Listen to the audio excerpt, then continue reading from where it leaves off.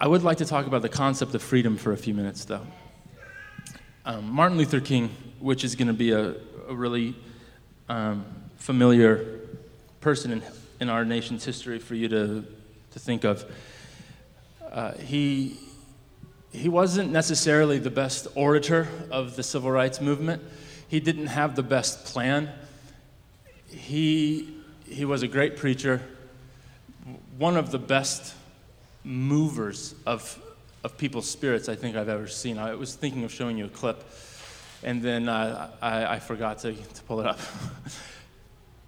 250,000 people show up in Washington, D.C. without social media, without flyers, without advertisements on television. 250,000 people show up. 25% of them were actually not African American, but were white. 250,000 people. Why? Not because of his plan.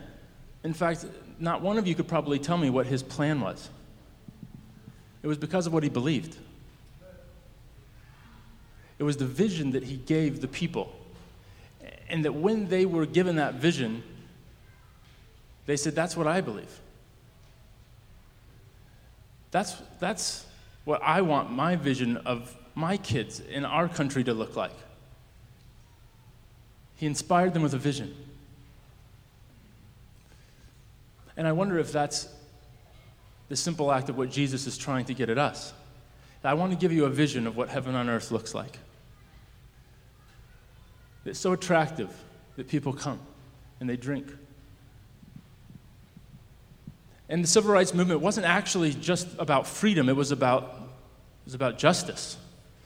Freedom was a genius name to give the social justice element because freedom moves our insides. We were wired for freedom. I want to highlight a couple things. 250,000 people, because they believed. They believed in two things that Martin Luther King Jr.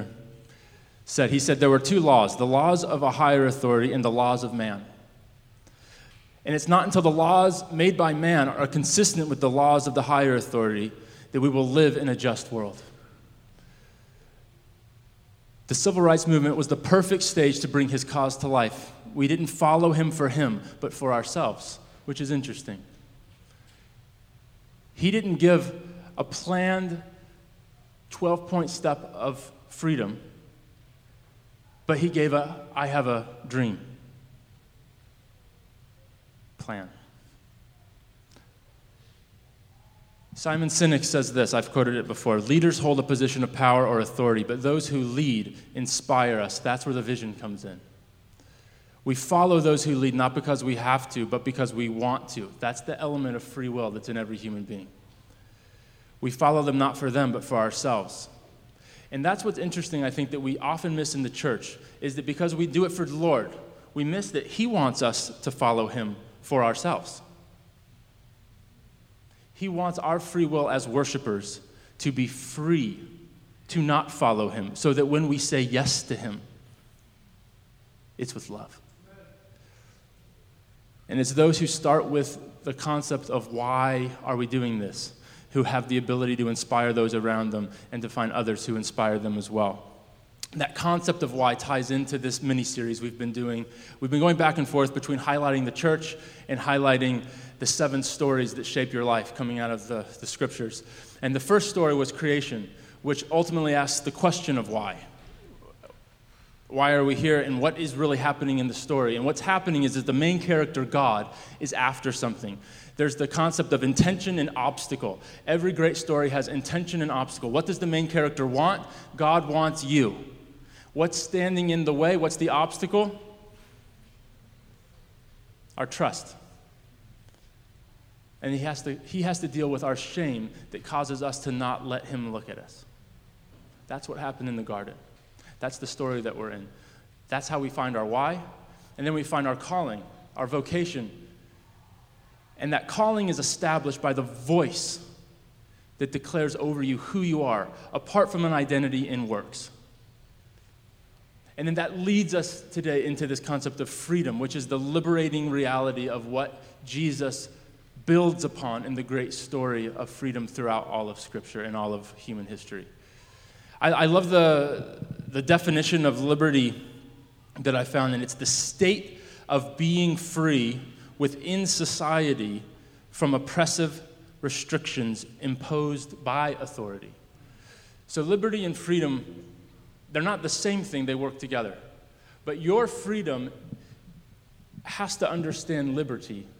The Statue of Liberty isn't the Statue of Freedom, it's the Statue of Liberty.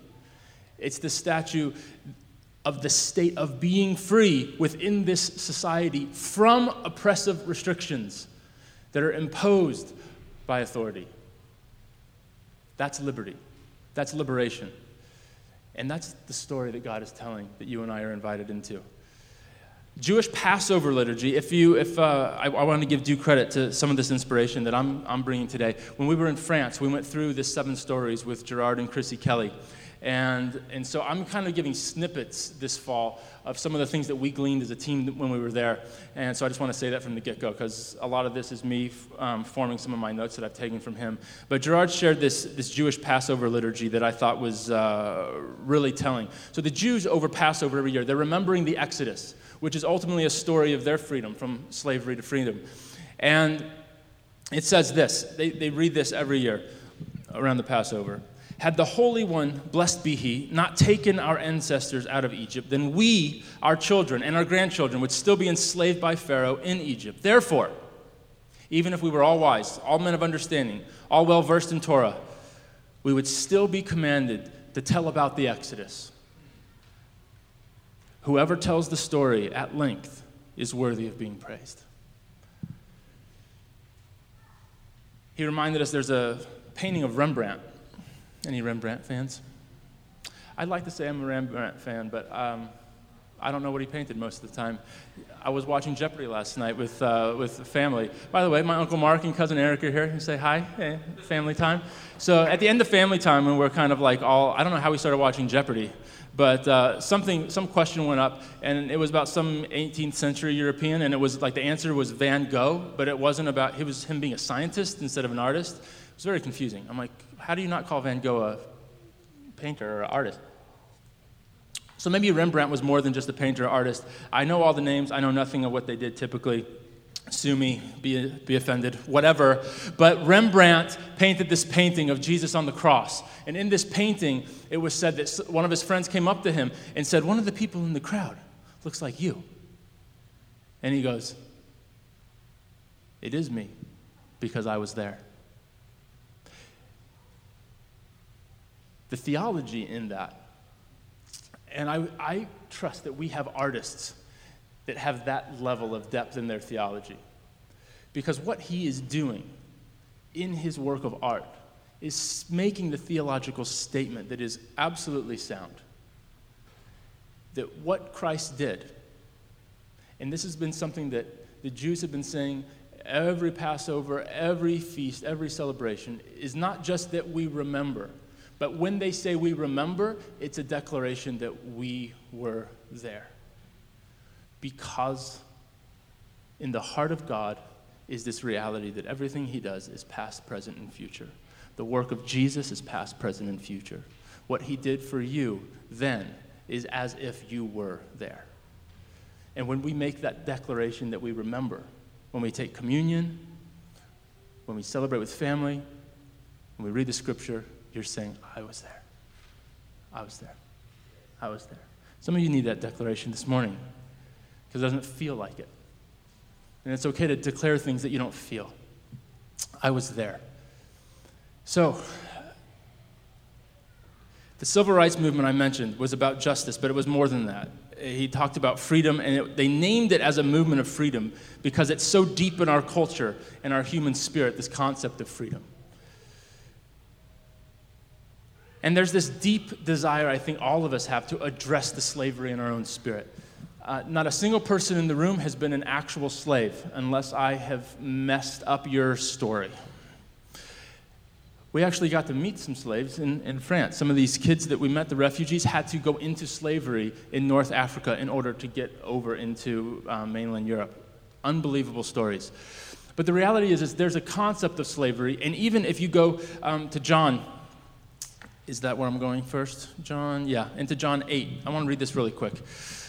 Jesus said to the Jews who had believed in him, this is John 8:31, "If you abide in my word, you are truly my disciples, and you will know the truth, and the truth will set you free." We know that really, really well. But the context is this. He answers them, they answer him, "We are offspring of Abraham and have never been enslaved to anyone." In other words, the religious leaders there are like, how do you kind of talk to us like that? We haven't been enslaved like they were. Already back then in the time of Jesus, they're basically saying, I can't identify with a slave mindset. We do the same thing today, and we think we can't identify with the slave mindset. But the slave mindset is anything that keeps you from walking out your calling, anything that's blocking you. We all have things that are blocking us from our purpose and our destiny. So let's take for a moment and say, I have issues with slavery. If you can open yourself up to that reality, you're going to open yourself up to measures of freedom that you haven't had access to before. Jesus answers them, "Truly I say to you, everyone who commits sin is a slave to sin." In other words, sin is actually a slave master. So when you talk about the concept of brokenness, of living in a way that's anything contrary to your fullness of identity and purposes, you are a slave to that thing, and the slave does not remain in the house forever, he says. The son remains forever. So what he's saying is, I have this house. The slave can't stay there. Only the son can stay there. If you do not take on the identity as being a child of God like I am and seeing the Father as your Father, you will not be able to stay in the house that I am establishing for you.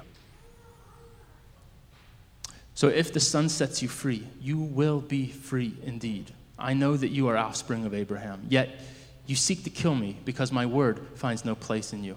I speak of what I have seen with my Father, and you do what you have heard from your father. And they typically in the translations, when he says my Father, it's capitalized because he's speaking of God. And he says your Father, it's lowercase because he's saying you do not see the Father as your Father like I do, and therefore you cannot see like I see. You can only hear the words that have been given you that are not truth, but I have the truth, and the voice of my truth will set you free. I'm going to keep going. I would have liked to explain that more. I hope that did something in your spirit. Yes, in Jesus' name. Say that if you agree. Amen. Okay. So, God has an amazingly deep, passionate place for your freedom. I don't think we fully believe that God actually is passionate about our freedom. But if we see the entire story of Scripture as a story of Him pursuing freedom for us that ultimately climaxes in the sacrifice of the Son Jesus, then we realize that everything that's been happening is all in this pursuit for your freedom. And therefore, your Father isn't against you for freedom. He's for your freedom. You know this in some facets, but your spirits are always held back, because if there's anything in your life that you don't believe that God's best is for you to be free, you don't actually believe that He wants you free, and you still are living under the lies of slavery. Freedom is God's heart for you always, always, always, always, always.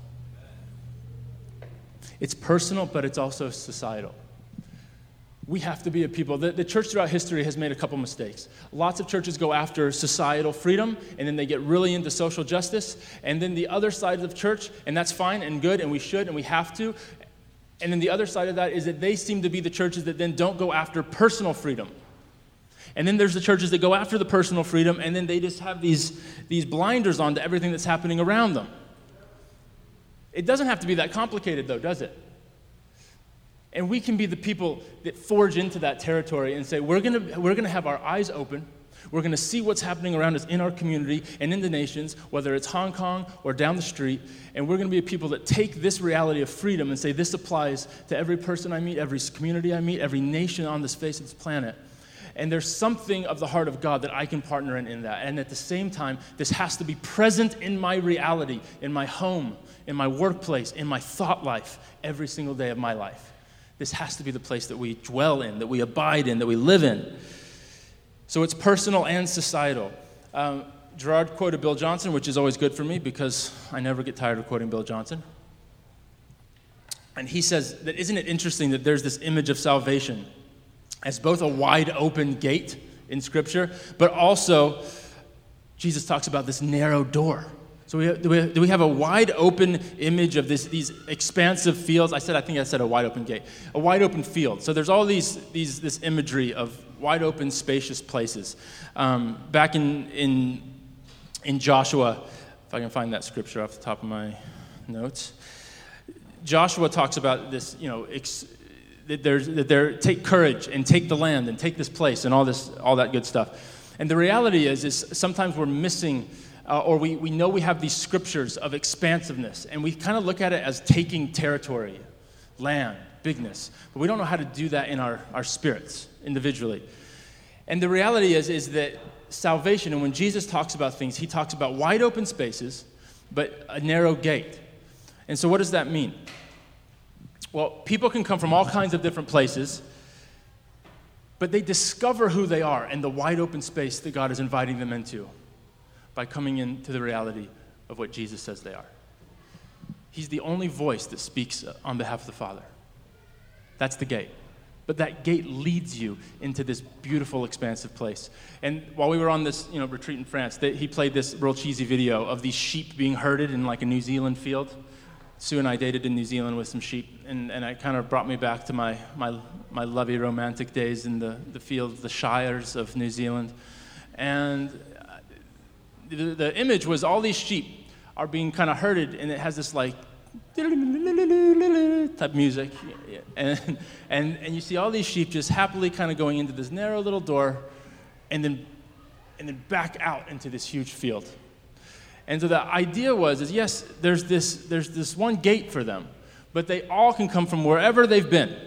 And the idea here is wherever you are in humanity, whatever your uniqueness is, what you look like, feel like, cultural-wise, what you carry, your giftedness, whatever it is, it doesn't matter where you're coming from. You can all come to Jesus, and then he just launches you into this new territory, this fresh pasture to graze from.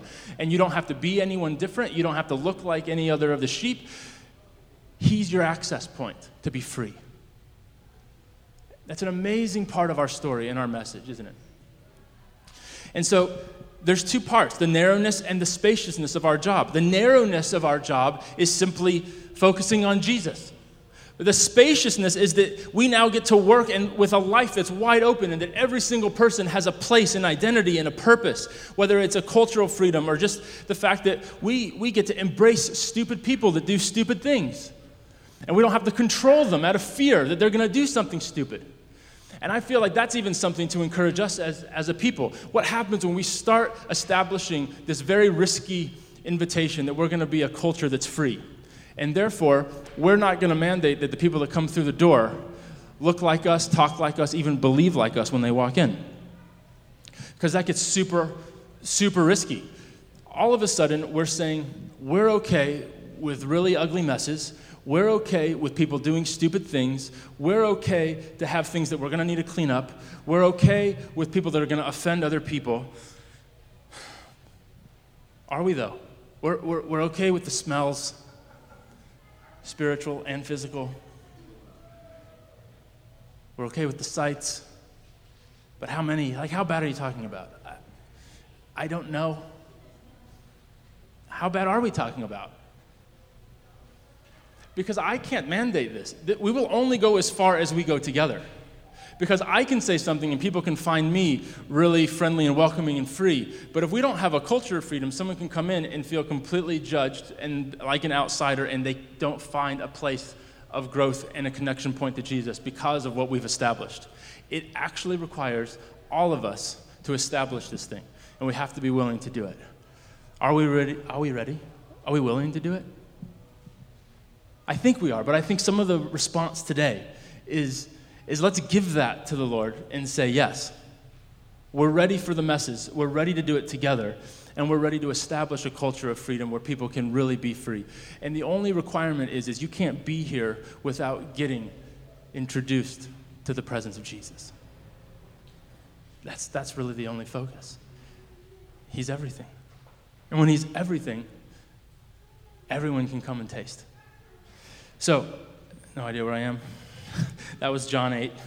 And so I want to kind of end by saying this, and then Sue's going to come up and have some fun. One of our anchor verses as a church is is in Romans 8. And it says, all of creation eagerly waits for the revealing of the sons and daughters of God, right? That verse is really, really significant, and it was even highlighted while we were in France. I want to read that section because it's a little bit longer section than just that one verse. And sometimes when you quote the verse or you see the verse on the website or on signage and stuff, you forget kind of what's happening in there. But if you go to Romans 8, verse 18, this is the context of what's happening there.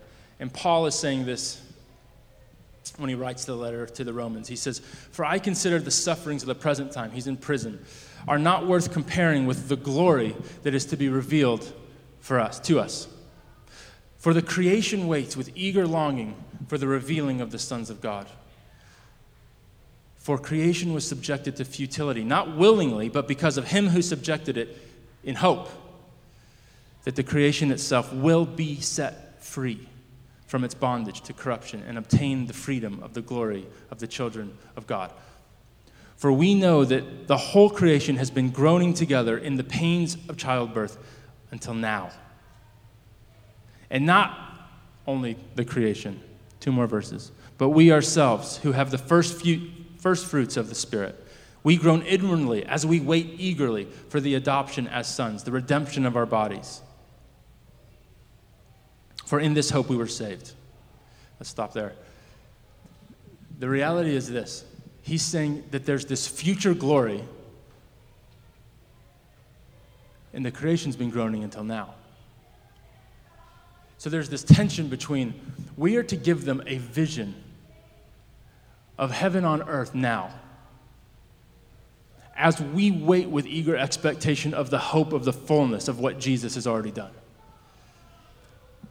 So it's absolutely looking ahead with hope in the midst of our suffering and questions, and it's absolutely saying right now, everything that creation has been eagerly groaning for has its answer in you and I. It's the most beautiful, mind-blowing, twisted piece of Scripture. And the reason why it's one of our anchor verses is because this is the privilege we have to work this out. To what degree do we have access to this right now? And I'd say the only thing that puts a limit on that is you and I.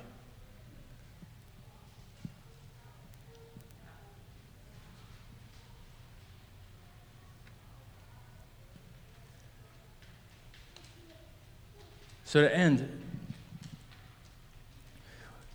I want to remind us of a couple things as we step into freedom and bring others with us.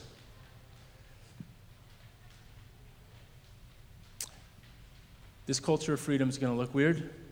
We're going to have some weird fruit, to use that metaphor again and again, but the fruit's going to be worth it.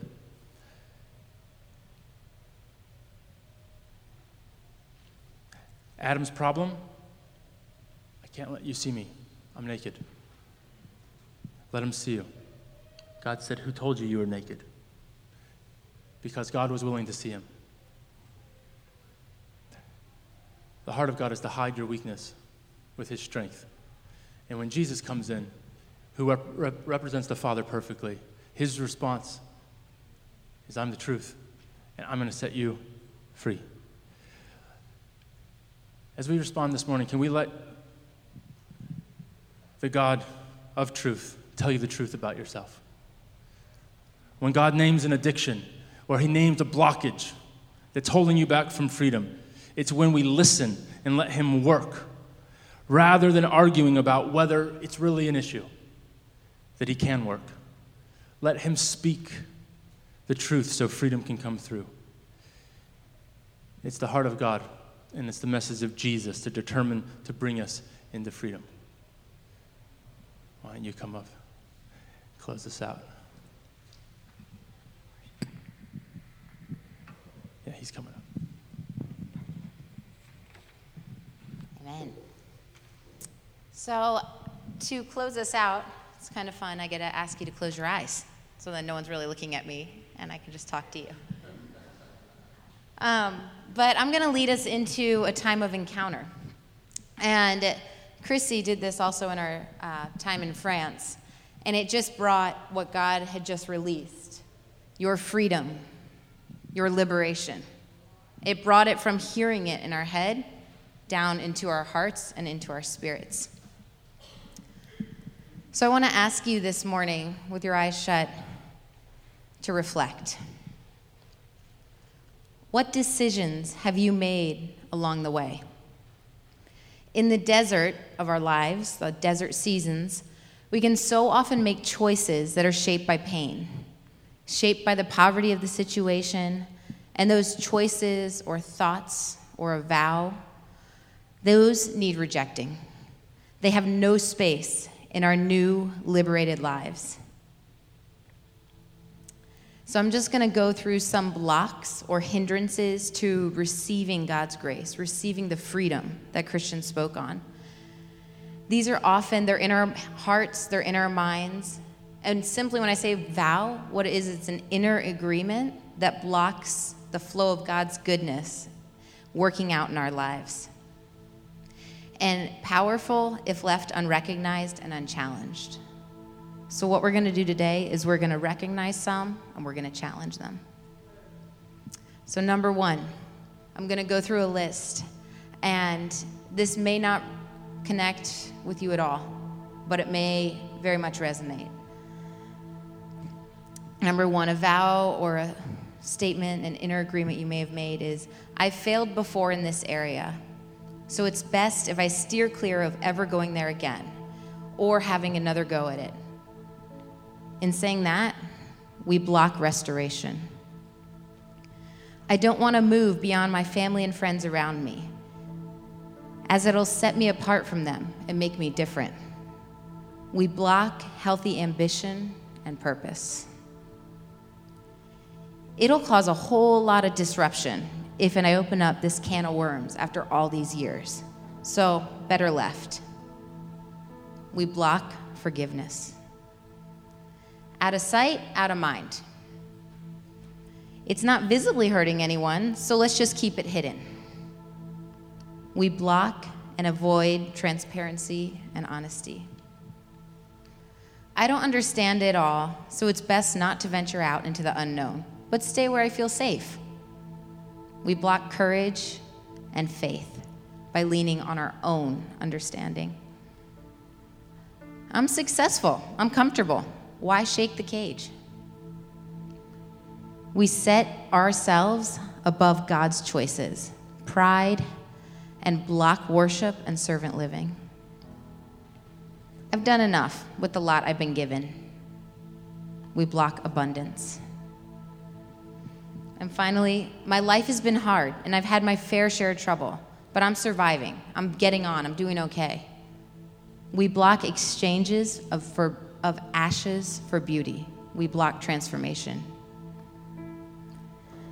So if any of these agreements, what we're doing is we are blocking the goodness of God for what we deem as good as intelligent reasons.